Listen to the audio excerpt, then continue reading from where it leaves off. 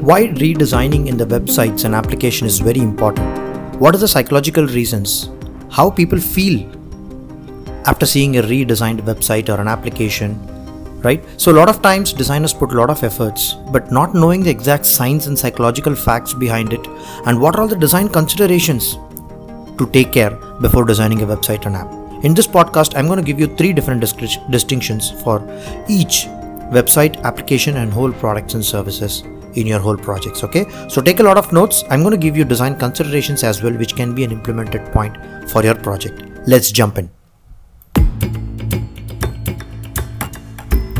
So this has been a very predominant talk in the designer community to really know, like, if you go for an interview, they give you a design task, they'll give you some website name, you'll have to redesign it. Maybe your customer asks for a second version of your website, a redefined version of your website to do it, right? That kind of freelancing project, all these things you will get it. Let me tell you guys, website redesigning is not about aesthetics. It is a strategic move which is rooted in scientific principles to enhance your UX experience for your customer. Okay, it boosts your conversion rate. See why we are designing websites. You need to understand this. We are going to sell a product or service, right? Either you sell it or your customer sells it. So research consistently shows that a well-executed redesign can yield a substantial benefit. It's a very crucial aspect, guys, for a digital product design. Okay, so there is a scientific backing to it. Eye tracking studies have found numerous eye tracking studies. Okay, in fact, not just one.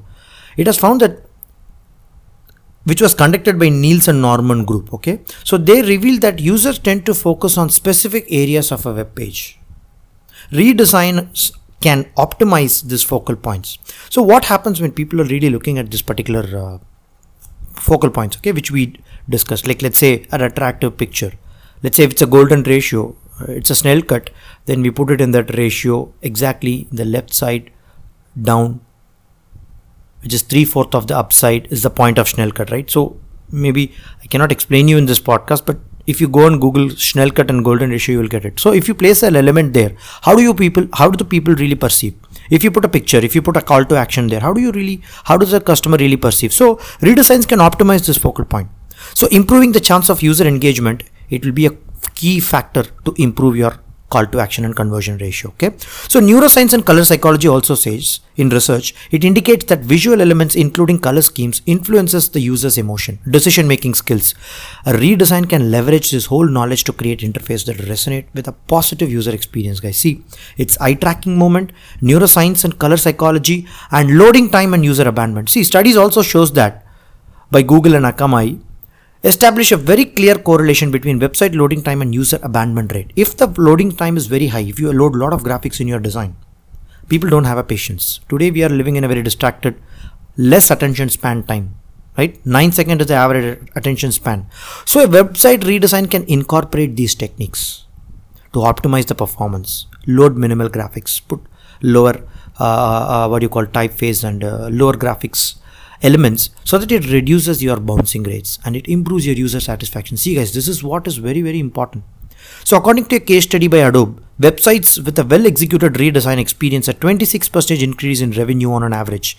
Google research highlights that mobile users are 5 times more likely to abandon a website if it is not mobile friendly. See guys, it's very important. So underscoring the importance of responsive design. So that's why your website should be tablet proof, mobile proof, and laptop and desktop proof. So a study by Stanford Web Credibility Research found that 75% of the users make judgments about a company's credibility based on its website design.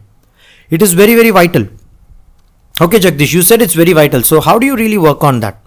First, focus on user research and analytics, guys. See, conduct user research, find out who is your target audience for your website. Understand their behavior, their preferences and pain points and map it down. See, utilize the web analytics tools if you want. You can use some heat maps. You can understand certain user interaction points. You can understand the bounce rates. Okay, so there is a website comparison tool which you can type in the Google. You will get it. I'm not remembering this exact name. If you put, like, let's say I wanted to compare 3 websites, like let's say Udemy, Skillshare, and Coursera. Okay, these 3 are learning platforms. If you want to really understand the comparison of these 3 websites, If you put that in Google, you will get there is a tool, guys, which compares you all the websites, what is the pros and cons and what is the conversion ratio, how much people use it in mobile, how much people use it in website, how much people use it in desktop. So it will give you complete data and analytics. Based on that, you need to consider how to improve that. Okay. Second important thing is focus on mobile responsiveness. No matter what, prioritize mobile as a very first priority and seamlessly make that experience happen. There are good tools like WordPress and Webflow and Wix, which has a responsive design built in, but you can able to customize it. Leverage that responsive and make it an optimal viewing experience. Third is informational architecture. See, you want to optimize your website information, right? So please focus on the information architecture and make it very, very simpler navigation path. Make it very intuitive for the user. Let's say if your user wants to go and purchase a product in your website, if he is taking 10 different steps to achieve that, make sure you cut it down into 3 or 4 steps. Make sure you can able to automate that. Make sure if it is something like a design consideration which you can do, you can consider that as a first value and give it as a one-click purchase if people are buying it in a lot of time. So how you wanted to automate it, you have to think it through, guys. You have to optimize it. That's why information architecture is really coming in picture. So use code sorting techniques and usability refinement techniques, testing to find out that structures and categorize the content. Fourth is visual hierarchy and call to action placement. Okay, so apply this eye tracking technique which is established and clearly visualize the hierarchy and guide your users essentially. Okay, so strategically place the call to action button where your users are going to see based on the heat map reports what you got, based on the conversion goal what your customers are doing. Make sure how you talk to your how do you find your benchmarks and competitors are doing it and trying to incorporate that. Okay, the fifth important thing is page load speed optimization. If you're utilizing Google page speed insights to identify and address elements affecting page loading times, it will be good. So compress images, minify the code and leverage browser caching to enhance website performance. So let me recap you guys. User experience is enhanced by user research and analytics first, understand it. Second is developing a mobile responsiveness site. Third is optimizing the information architecture. Fourth is understanding the visual hierarchy and call to action placement properly. Fifth is page loading speed optimization. If you're able to work on these 5 elements, you'll see a huge improvement in your website design, and this is the consideration to take care before going into so much of details like let's say color, graphics, this, that and all. Now let's come to another approach which is strategic redesigning of this whole thing. Okay, so utilizing the data driven insights and user persona designs can create interface tailored to specific needs and preferences to the target audience.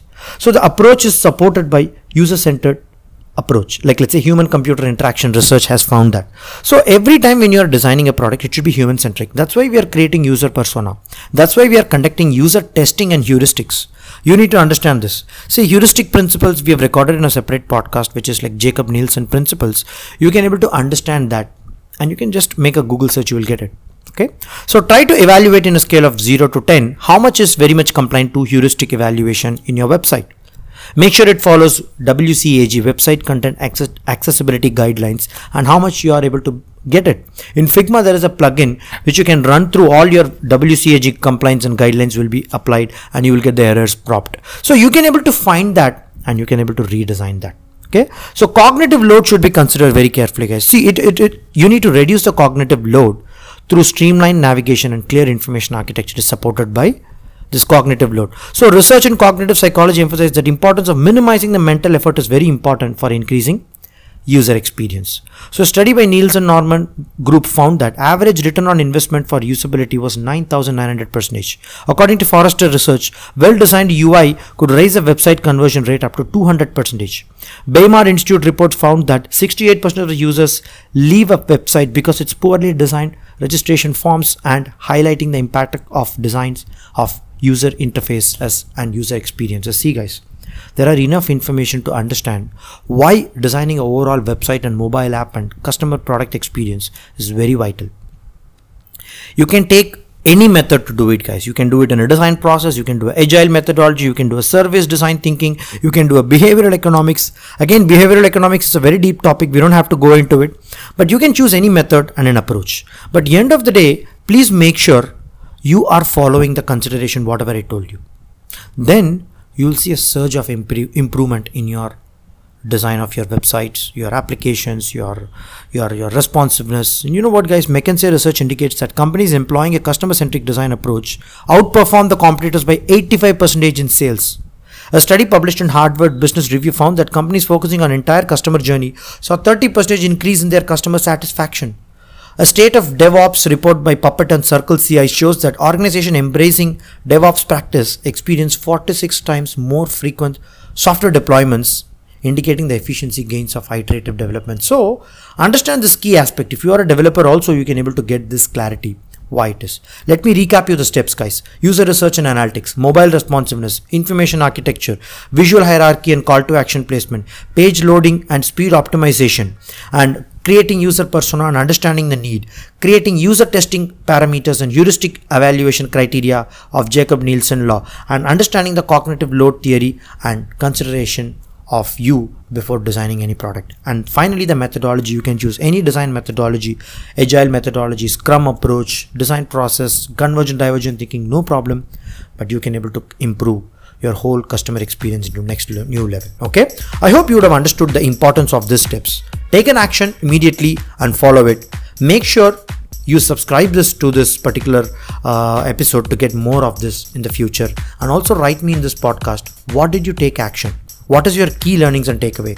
If I find your learnings as very good, if you have taken a lot of notes and sharing that, I'll select you as one of my best listeners in the podcast consistently, and I'll share you some goodies like t-shirts and free PDF guides which you can improve your design skills in arena. Okay, take care, all the best, bye bye guys.